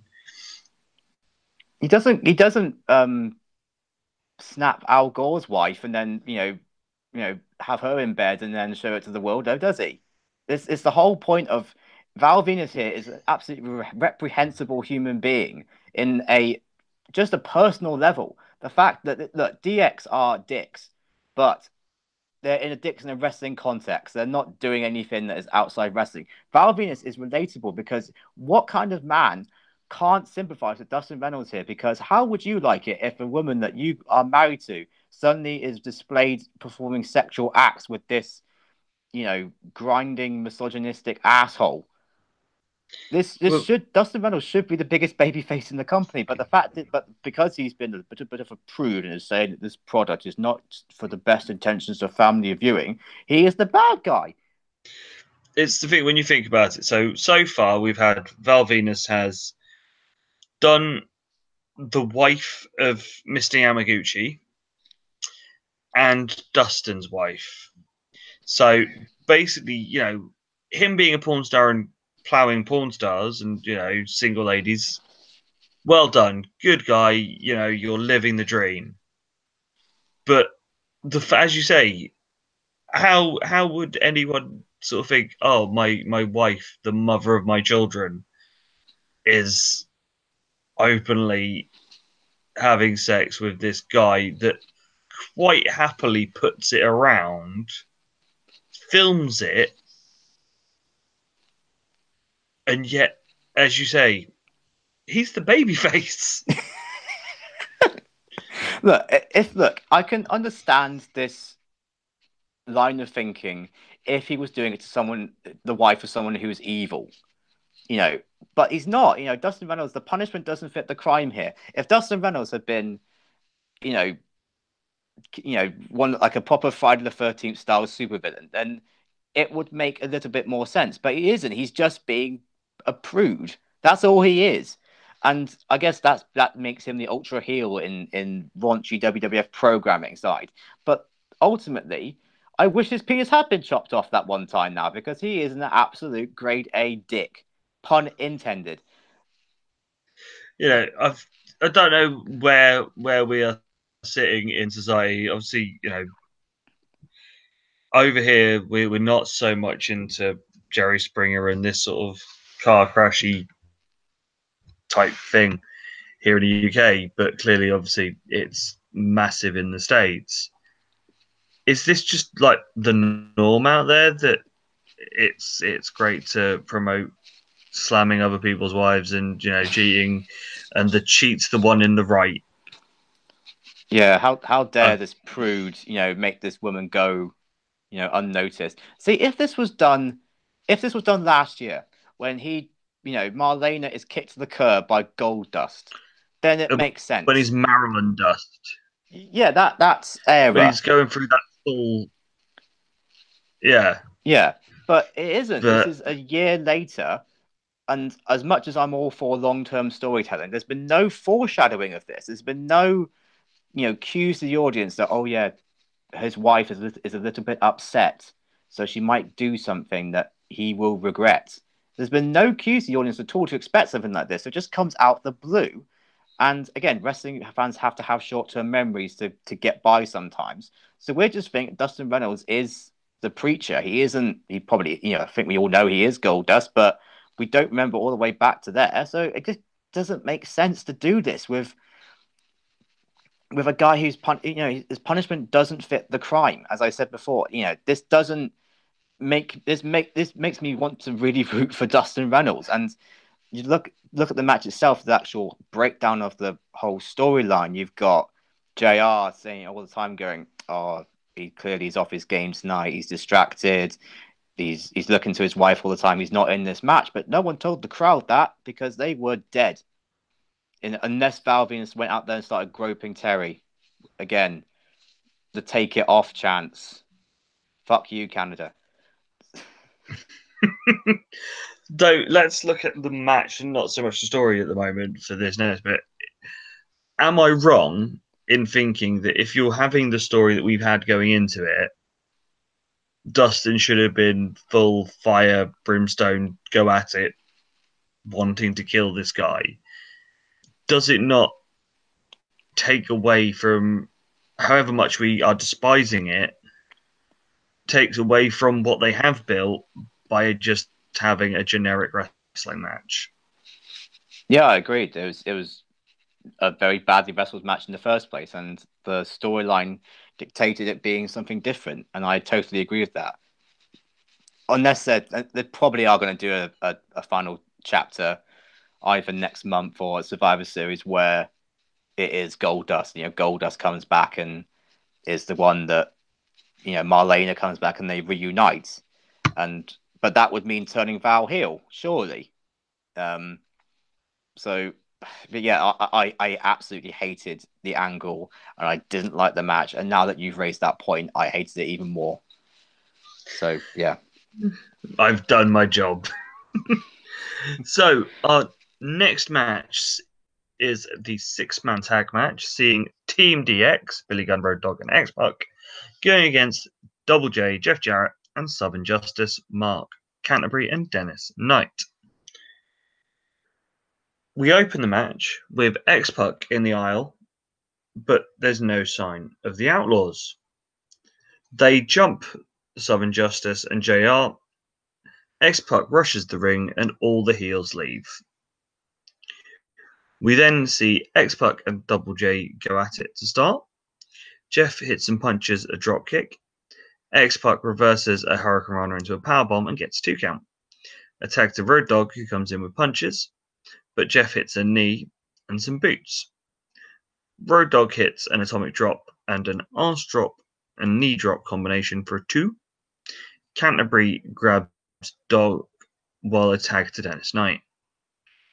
Some double punches by both of Southern Justice, and then a slam and an elbow drop for a 2. Dogg managed to hit Shake and Rattle, but Mark hits a clothesline before he could hit Roll. A tag to Double J, who comes in with a DDT. They then bounce around in the corner for a bit, and there's a clash of heads, which sees both men go down. Dogg manages to tag X-Pac in, who comes in with a spinning back kick, some chops, and then attempts a back kick, but Mark manages to counter that by picking him up and slamming him. Knight comes in with a choke and a headbutt and a stalling suplex that gets a 2. Tag to Jeff, who hits a power slam for a 2.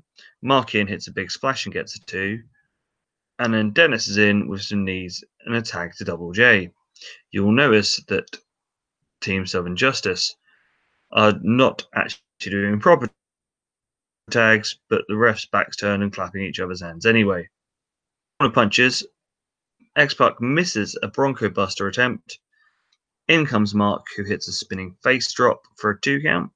Dennis then in with some knees and punches. Jeff in puts on a long sleeper and gets 2 arm drops, but Pac manages to fight his way out and puts on a sleeper of his own. Back suplex and gets the tag to Billy. Billy in and is on fire, punching all 3 members of Team Southern Justice. A press slam to Jeff, but is then backdropped to the floor by Mark. X-Pac is then in and hits the Bronco Buster on Double J.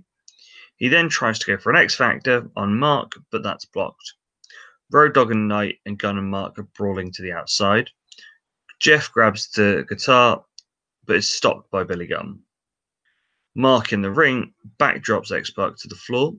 Southern Justice and double team Billy Gunn. Double J hits X-Pac with a guitar to the outside. Billy Gunn hits the Faymaster tonight and gets the win. This was messy, not fun, and seems a waste of DX. To be fair, it's Jeff Jarrett, who I'm not a fan of, and it's the Godwins, who still have bad new generation tag team stank still all over them.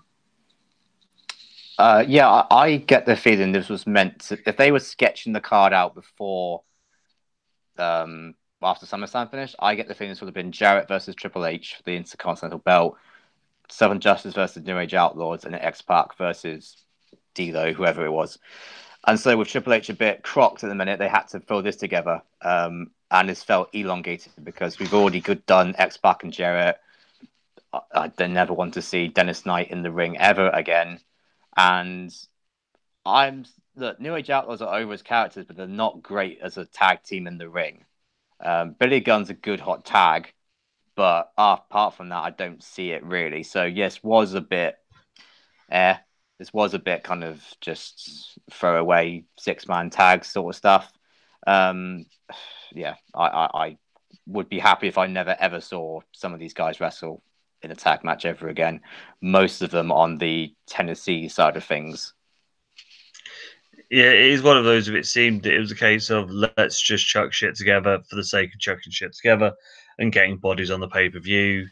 And I suppose DX getting the big win does, send the crowd home with their happy moment of, look, DX won.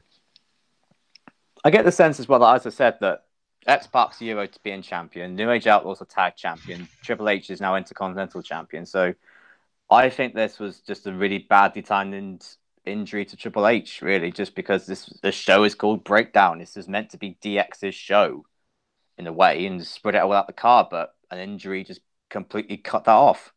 And we ended up with that, and again, a thrown together 6-man, which is something that we can get on Raw. So yeah.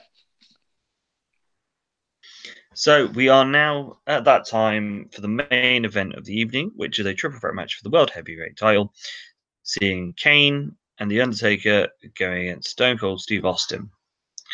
Kane enters first, and as Taker is making his way to the ring, Austin jumps him with a chair and beats him down, and then as Kane comes to try and save Taker, he beats down Kane too. They brawl on their way to the ring, Austin punching Kane, and he hits some back elbows into the ring and hits a slam. But he goes up top and misses a dive. Austin then puts in the boots and hits the hip attack. Kane manages to throw Austin to the outside as Taker has made his way to the ring. Taker hits punches. Austin then puts Taker into the steps, hits a stun gun on Austin, and then crotches him on the post. Back into the ring, he hits a stunner, but only gets a 2 count as Taker pulls him to the outside. He then gets posted and back into the ring. Taker hits some punches and chokes. Austin manages to get some punches against Taker and hits a jumping clothesline. Austin hits the Fez press and the back elbow, then puts Kane over the rope. Taker hits some punches. Kane manages to drag Austin out, and they brawl to the outside. Taker manages to accidentally hit Kane.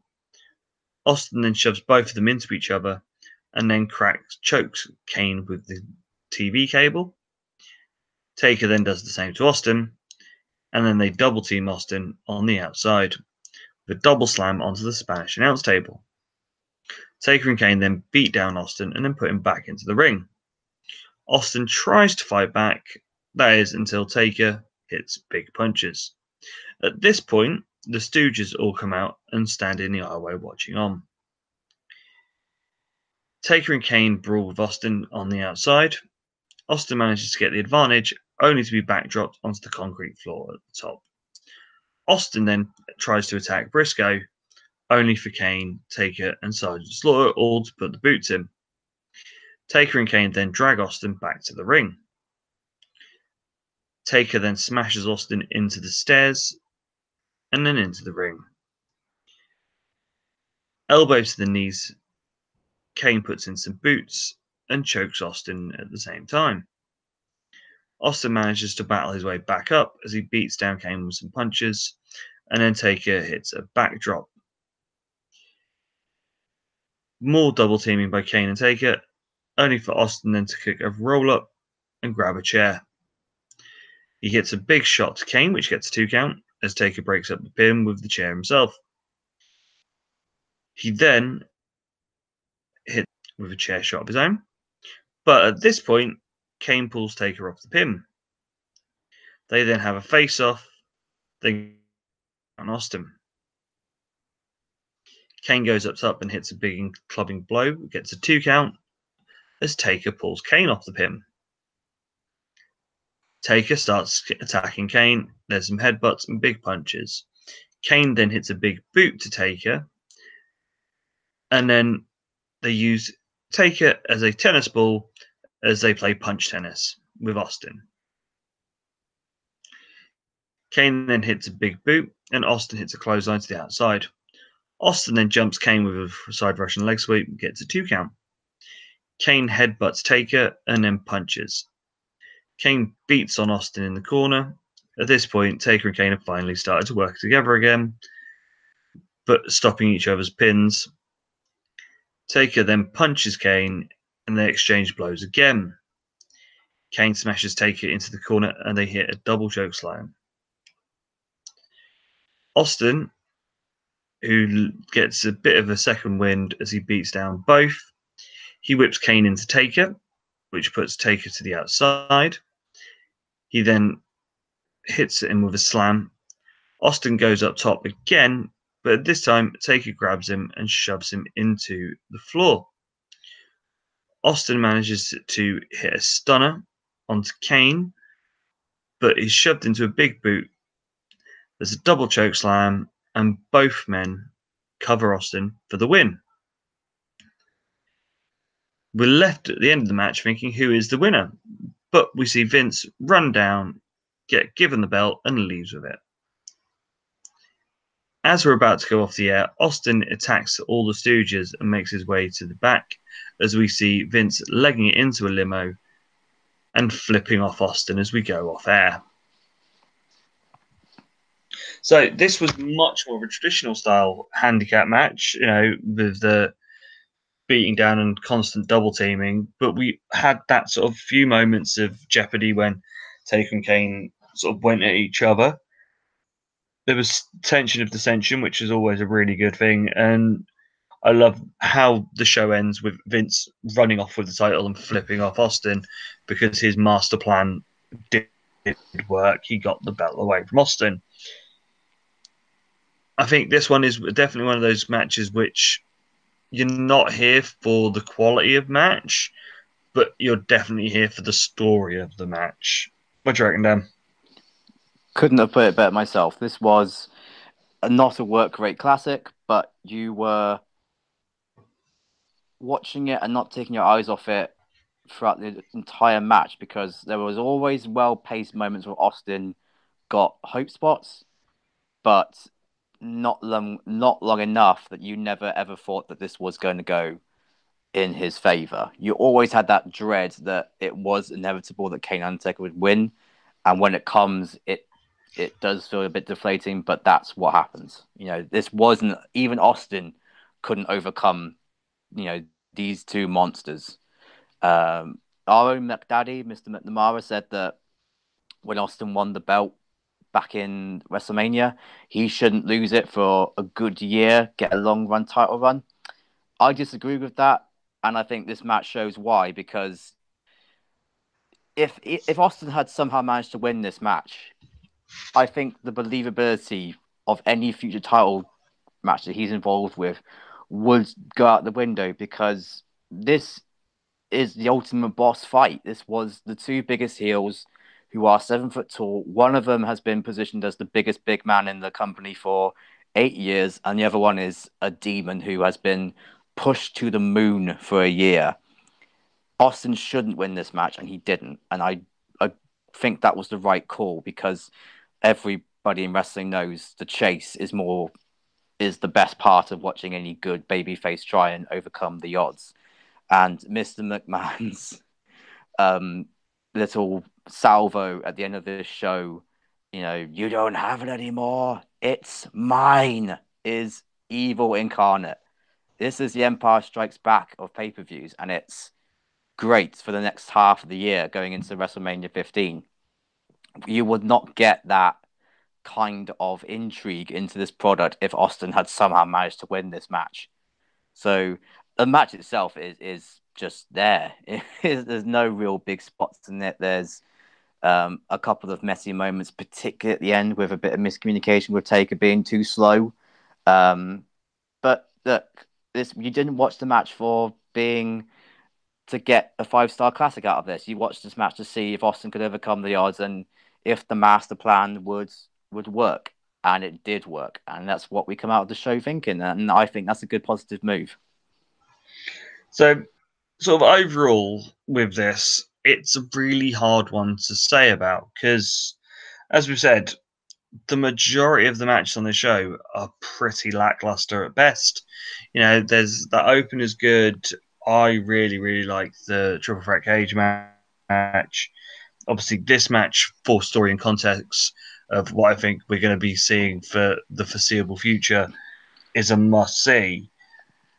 It's hard to say it, but just for the three matches on this that are worth seeing, you sort of have to watch it.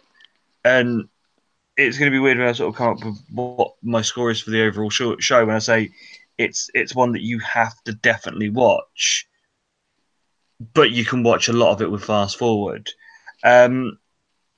What's your overalls on this, Dan, and your score out of 10? Yes, it's hard. I was not bored, and I think the show's value for money, which is always my kind of barometer when trying to judge a show. I infamously put No Way Out of Texas as 5 out of 10, so was it better than that? I think yes. But as you said, there is a lot of fluff on this show, and there is a lot of filler, which could have been put to the wayside. I'm going to give it a 6, but I think I might be... that is going to be too generous, I think, down the line. But right now, I'm feeling... I'm normally a positive one on this show, so I'm going to give it a 6. It would have been a 7 if not for Val Venus. See, as I said, it's one of those shows that has one amazing match, a really good opener, and a main event that you just have to see. But as I did say, it is one of those that you can, fast forward lots of it, and you're not really missing a great deal. So overall, I do give it a 5, but it is definitely one to watch just for the context of those 3 matches. So we end the month with one more episode of Monday Night Raw. The show opens with Austin's music. But it isn't Austin that we see coming down. It is Vince, his stooges, and a whole load of Chicago cops. He tells us that there will be no rematch. Plus tonight, he says, we will have a new champion, and that champion will get a real title belt.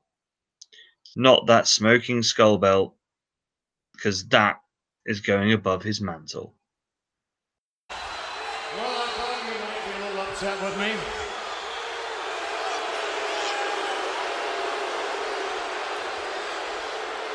But time heals all wounds. However, the next time that I say, I guarantee you something, I bet you listen to me. You can take it to the bank. And you know what? That's all I ever wanted from Stone Cold Steve Austin. I simply wanted him to listen to me and take direction. We could have done this the easy way, Austin. Oh, but no.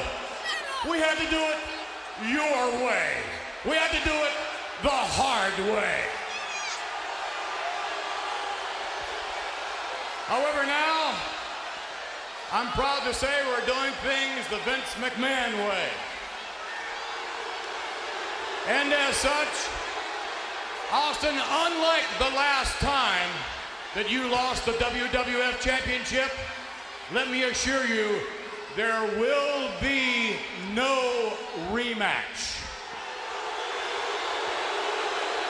Let me repeat that. There will be no rematch. Wow.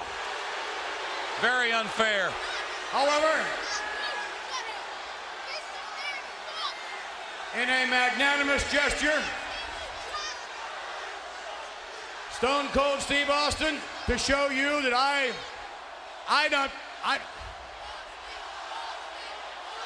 Starting an Austin chant? What are you saying?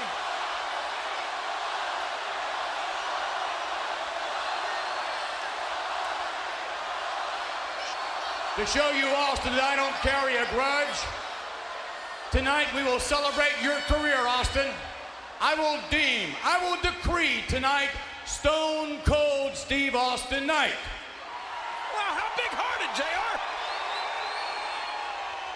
Matter of fact, Mr. Austin, we have some choice individuals that I believe a professional welcoming committee is here to welcome you, to make certain that indeed you have easy access to and from this facility.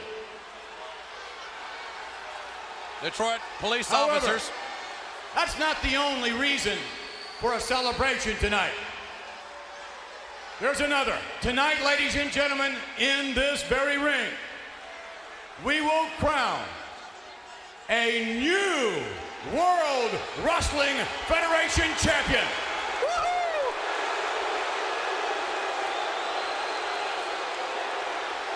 And that new WWF champion will be presented the official World Wrestling Federation Championship belt. Not this one across my broad shoulder. Oh no, you see, this was a championship belt that Stone Cold Steve Austin had made for himself. Look at it with the skull on it. How embarrassing. There's only one place that this championship belt is going, and that's above my fireplace, on my mantle, in one of my homes. Bring a tear to a glass It'll eye. be placed there with all my other awards and trophies. So what about it, Stone Cold? Will you join us tonight for your own celebration? Will you, Austin, join us as we present the official WWF Championship belt to the new World Wrestling Federation champion? The first match of the show sees the Outlaws going against Southern Justice in a tag team title match. Southern Justice win by DQ as Road Dogg hits Dennis Knight with the guitar. Post-match, the Outlaws argue. Billy hits X-Pac as he comes down to try and help, and also kicks off with Triple H in China on his way back to stage. We then get Owen Hart versus Dan Severn in a submission match. This goes to a no contest as Owen hits the sit-out tombstone as he did to Austin and seems to have injured and probably done Dan Severn. We're yet to hear how much reality is in this and whether it's a legitimate injury or it's storyline, but I am hoping it's the latter. Can you imagine if it is the former? Good God. Yeah, the coincidence. That's why I think it's a storyline. A guy as good as Owen hurting two wrestlers in the space of a year with the same move. That's too many coincidences for me. So yeah, I'm hoping it's storyline, but we can but hope. Always, yeah, exactly. We then see Al Snow going against Vader. Al wins after using head. We then get a really interesting match. A four corners elimination match for the number one contendership for the European title. The way this works is there's 6 guys in the match. 4 of them are around the outside. They have to be tagged in, and it's elimination style, so last man wins. D'Lo wins, but we'll go through the eliminations. Edge eliminates Gangrel with a roll-up. Double J and Droz get counted out. Edge pins Mark Mero after D'Lo hits the lowdown, and then D'Lo gets the win after hitting the Sky High on Edge. We then see our industrious leader, Vince, come out again. He calls down Taker and Kane, and you'll hear that now. It was some mind games for everybody. You think McMahon's got enough security around There's him? no question, Undertaker, that both you and Kane deserve to be the WWF champion. The two of you single-handedly covered Stone Cold Steve Austin for the championship. The two of you who have had tremendous battle between the two of you. Austin. Wait a The two of you have gone at it. Tooth and nail. Austin lets that go. The two of What that? Austin does it.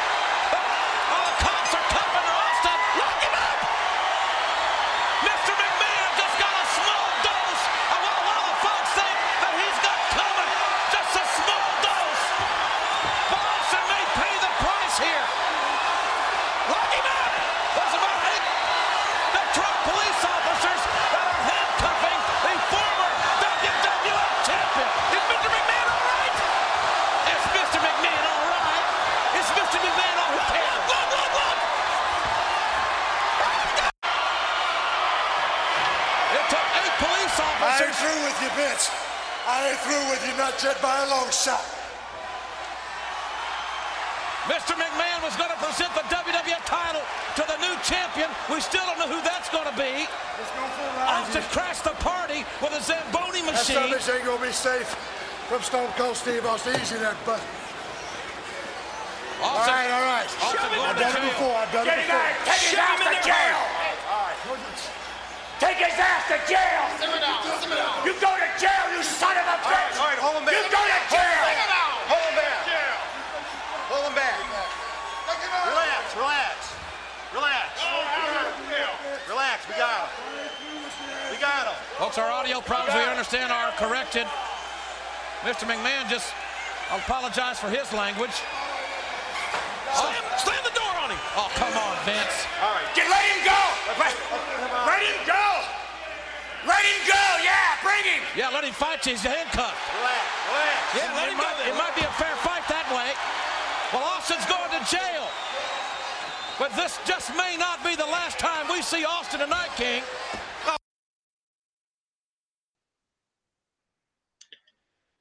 What follows is maybe one of the great moments of TV, as we see Stone Cold Steve Austin driving a Zamboni, which I'm told is the machine that they clean the ice hockey games with, into the arena, jumps on top of it, takes out Vince and a few policemen, and gets himself arrested. As we see him getting thrown into a cop car, he utters the wonderful line, "I'm not through with you, Vince. Not through with you, not even by a long shot."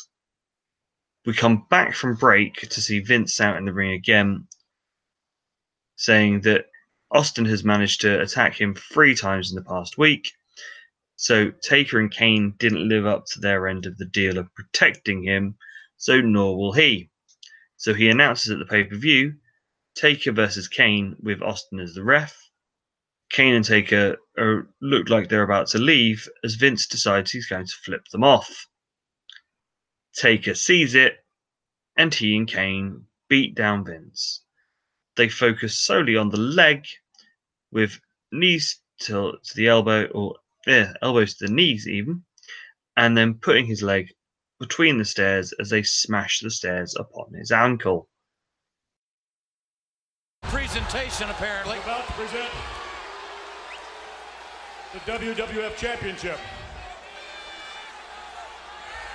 However, if you recall, the deal was Undertaker and Kane.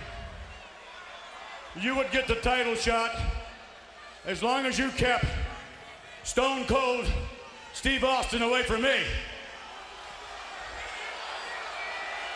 But 3 times in less than a week, Austin has brutally attacked me. That's right. So let me say this. You didn't live up to your end of the deal. I'm not gonna live up to mine. What? What's he saying, JR? You're gonna have to fight for it.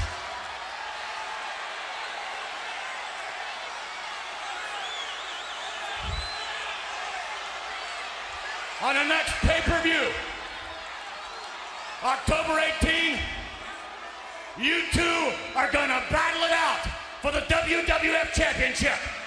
That's a Judgment Day in 3 weeks. Whether you like it or not. And by the way, since you can't seem to keep Stone Cold out of your business and mine, good. I'm gonna put him in it.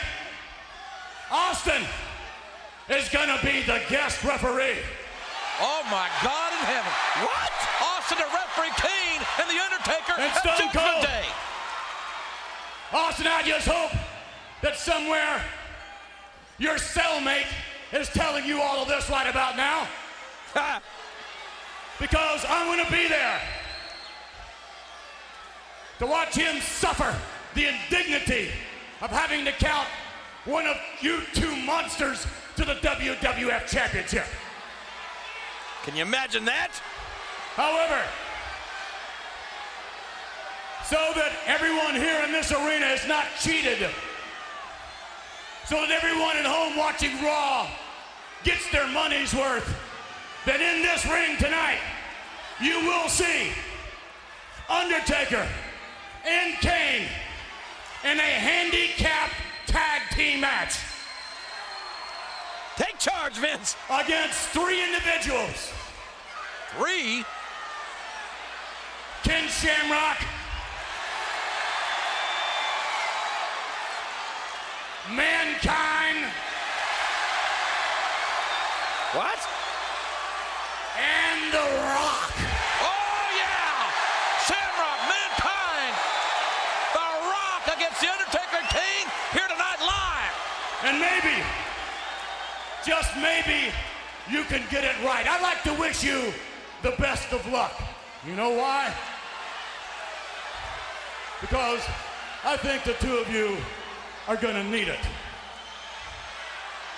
Because as far as I'm concerned, it's like dealing with the handicapped. Uh-oh, easy. One's physical, and the other is mental. Oh, look at the look of that Good face. luck to you both. Wait a minute. Get your hands off him.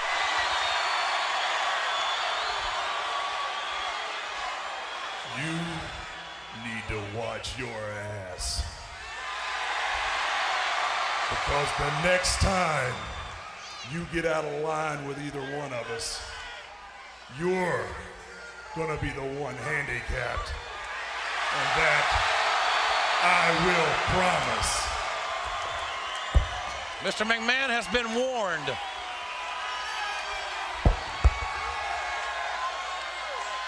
Uh-oh. Oh, he got caught. Oh, now The Undertaker just nailed McMahon. He can't do that.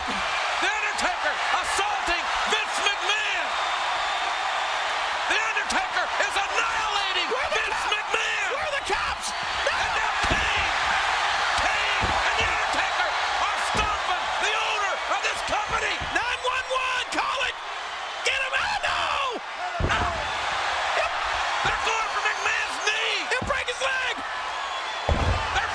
Undertaker trying to break McMahon's leg. No. Undertaker ripping at the knee. He's tearing. He's ripping. Get in there, Briscoe. Somebody help Mr. McMahon. Patterson, where are you? McMahon's Commissioner. McMahon's being crippled. McMahon's being crippled. Kane holding off McMahon's henchman, but the damage has been done. The Undertaker and Kane. There goes Briscoe. The Undertaker and Kane have crippled Vince McMahon. No! McMahon's leg may be broken. His knee may be absolutely destroyed.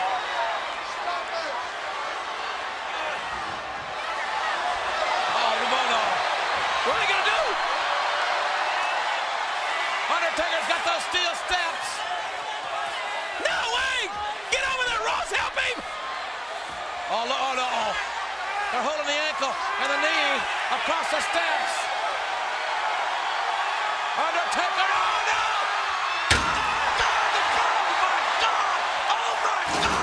Oh, my God!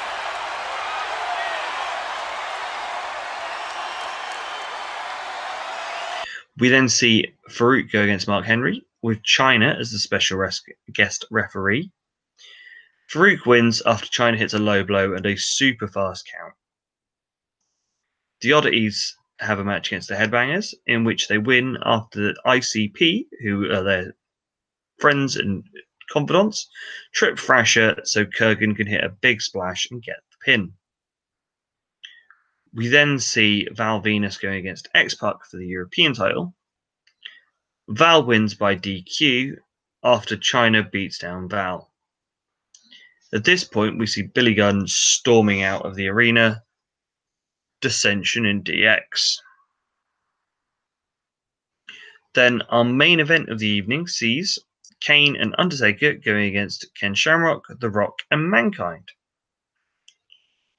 Rock gets the win after hitting the rock bottom on Taker.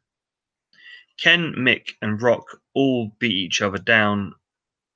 That is until Kane and Taker close out the show. So, last week's TV, there are some big talking points to come out of this. We'll go with the latter one first, which is, as we said earlier, Rock seems to be getting a massive push and sort of getting pushed to the moon. Nothing says more than that than beating the Taker clean with the finishing move. Yeah, I'm stunned. I genuinely was stunned. Because not even, Shawn and Brett were doing that when they were at the peak of their powers. And this is even more advanced Undertaker, where he's evil. He's turned heel, and he's been the dominant force of his brother for the last month, and he has been pinned clean by a guy who was a chicken shit heel a month ago. That is the ultimate, thumbs up and an endorsement that you are going to be around the main event scene for the next, 3 months or so. I mean, Taker has done that now. He's laid down clean for Austin and Rock in the last 2 months. Mm-hmm. So he's clearly either feeling a bit more generous, or he's needing to kind of pass the torch on a little bit. I mean, maybe he's feeling that his time's coming up, or he's gonna be the top heel coming soon, because you imagine that's what's going to happen. So yeah, it's a huge endorsement for The Rock. I think most people who listen to this podcast know I'm a huge fan of him, so I'm really happy to see him getting this push. And we're assuming that Undertaker's going to be the guy who comes out with the belt next month after he beats Kane again. Then Rock versus Undertaker has already been set up a little bit anyway, so that's good. That's good. Little medium-term booking seeds being sown there. So yeah, I'm all for this, must admit. So next part, Dissension in DX. Are we looking at, the beginning of the end? They've got all the belts, so they've got nowhere else to go upwards. Is it time to, break them up? Not with Billy Gunn. Let's put it that way. DX Splits has been teased for 4 months, I think, since they kind of turned face. And it is definitely now, for me at least, the symptom of the boy who cried wolf. I will not even be remotely interested in DX Splits until Billy Gunn hits Road Dogg over the head with a guitar or a chair. And again, as I've said, I think they are in a weird place because Triple H is injured. By all accounts, he's not wrestling. X-Pac is a really good young underdog babyface at the minute, so Billy Gunn's the only guy who you want to turn, but at the same time, New Age Outlaws are the only over tag team they've got. So I don't think you want to do it now. You obviously do it around the calendar year Royal Rumble style turn. I think they clearly see Billy Gunn, having some potential. He was partnered with Austin earlier in the month against Kane and Undertaker, so they clearly think he's good enough to be considered for a main event push, but I don't think he's come that far since he was Rockabilly last year, and yes, he has improved, but not that much. If you're going to turn anyone, it's going to be Triple H or X-Pac, not one of the New Age Outlaws yet. So for me, that's a non-starter. And we can't not discuss the big moment of the month. Austin, Vince, and Austin's love of random machinery that he can just find and drive into buildings. Yeah, I know it's just happened. I know it's fresh in my brain. I think this is my favorite moment in history in wrestling. I literally have never, quote, marked out more in my life than seeing Austin tear through the backstage area, crush one of the lamps, drive through the Titantron, and drive into the ring. It's just so unexpected. It's not wrestling. It's never been done before. It's with a guy who is loved by the crowd. You've got, like, it's not been talked about, but Jim Ross's commentary is absolutely iconic this last month. He not even in the main event last night in the pay-per-view, he was so integral to making you feel that Austin had a chance in that match. And he is on point when Austin comes through that Titantron. He is so passionate. He's so enthusiastic. He's clearly friends with Austin in real life, so he's putting it all into this. Jerry Lawler's funny with his, corporate, screaming, and Vince is on point. It's just perfect. There's nothing I have loved more watching wrestling than this moment. It is fantastic. And I know it's silly. I know it's not, old school. I know it's not, 5-star matches. I know it's not Ric Flair and Starrcade, and I know all that. But come on, if you didn't like this, you're watching the wrong thing. This is just bonkers fun. It's fantastic. See, to me, it harks back to last year when he turned up with his pickup truck and beat down the nation and was like dropping stunners on the windows and stuff. And I don't know what it is, but just adding vehicles and Stone Cold just seems to be a perfect match.